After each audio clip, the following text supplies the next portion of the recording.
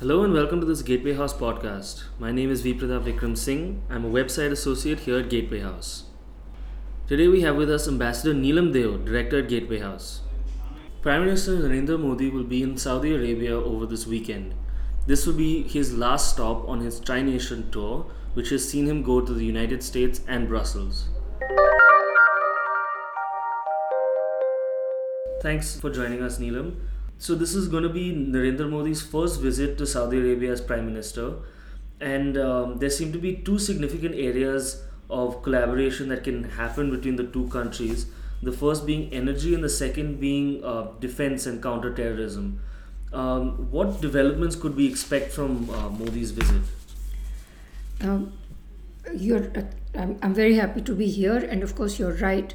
This is a very significant visit. Saudi Arabia is an important country for India for its energy security, for the size of the Indian expat worker community in the kingdom. But it's also very important because of the timing. The whole region is in flux. There's several military confrontations going on simultaneously.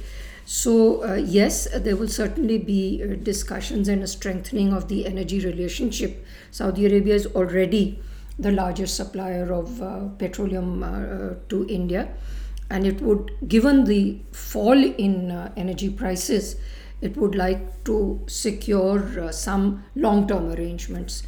And certainly, India is going to be a buyer of oil into the future. And for us as well, while we would not want to be tied down on price at this moment, we would be interested in long-term energy security arrangements with Saudi Arabia. We would also be interested in strengthening the relationship on intelligence sharing on the issue of terrorism. Both countries are very concerned about ISIS, which is the new manifestation of the threat of terrorism, but it's a much older problem. For India, of course, the Pakistani involvement in terrorist activities is more important than what are the issues that concern Saudi Arabia from its own regional situation. But in addition to this, India will have an interest in one, securing investment. Although Saudi Arabia has had some budgetary issues last year and will probably have them for the next couple of years, there is still a very large investment fund, and there are numerous very wealthy Saudi citizens who look for investment abroad, and certainly the Prime Minister will probably make a pitch for investing in India, which is not only the fastest growing major economy, but is of the region, is stable politically, and has a well set up economic infrastructure. I think that there will, in addition to energy, to investment and anti-terrorism cooperation, there will be a discussion of defense, but much more in the nature of exchange of views. India is taking more interest in the Indian Ocean region, in the Persian Gulf region, and our own west coast. And Saudi Arabia, naturally, as an oil exporter, is very interested in developments there. Saudi Arabia, at this moment, is involved in a war in Yemen, in which India has no part, and in which India probably should not get involved in any way. And we have very different perspectives on what is going on in Syria. As you mentioned, the entire area seems to be in a bit of a flux. Now, Saudi Arabia has seen a bit of a drift in its relation with the United States, and to some extent with Pakistan as well. Could this situation give India a geopolitical opening to develop closer ties with the kingdom and the entire West Asian region? There has definitely been some friction in US Saudi relations. But I think nobody expects that the United States is no longer the closest security partner of Saudi Arabia and of the other countries in the Gulf as well, the GCC as a whole. So we will not be looking to substitute the United States. But yes, India will probably look to work with the United States, but also with other countries like Japan or South Korea, which also are importers of petroleum from this region, and which have a strong interest in coming together also for price setting in gas, because Japan, South Korea, and India are the three largest importers.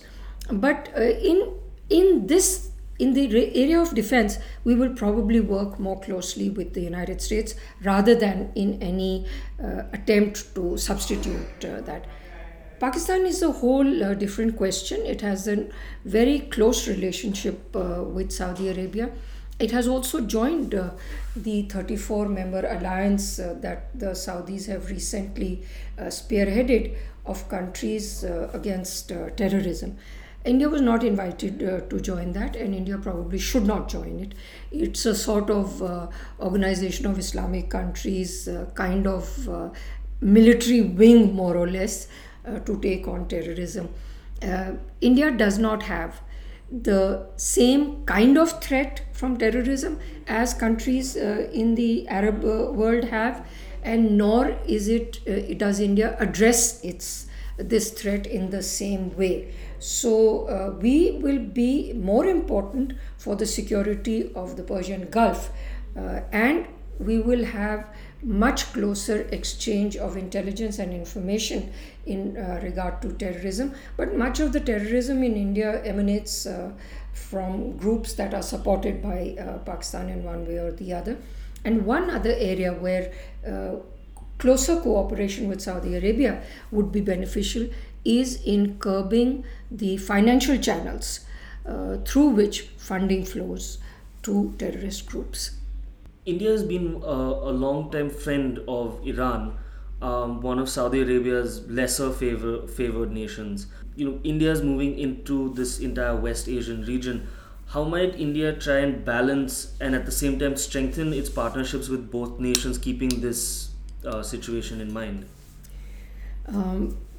I think that Saudi Arabia and Iran right now are engaged in a kind of open hostility. But all countries, not only India, say the United States, which has just reopened its relationship with Iran, or Europe, which has very good relations with both Saudi Arabia and Iran, or even China, which has close relations with both countries. So I don't think that there is any expectation that India can only deal with one of the two. Our relationships in this region are long-standing, and they are beneficial to those countries as well, and more so now at a time when the price of oil is declining. So India will certainly balance this relationship, and Israel is also always a factor in relations with countries in this region.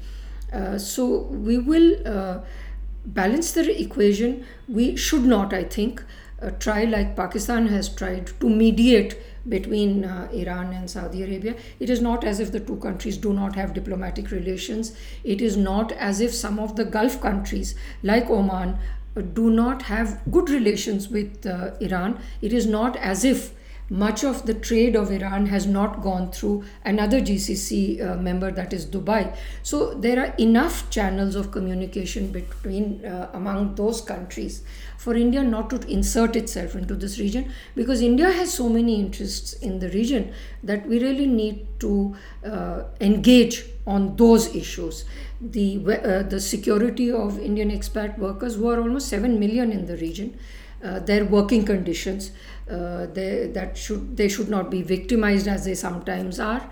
Our own energy security and our search for investments from this region should have primacy, and it is my sense that they will have primacy in the discussions that will be held.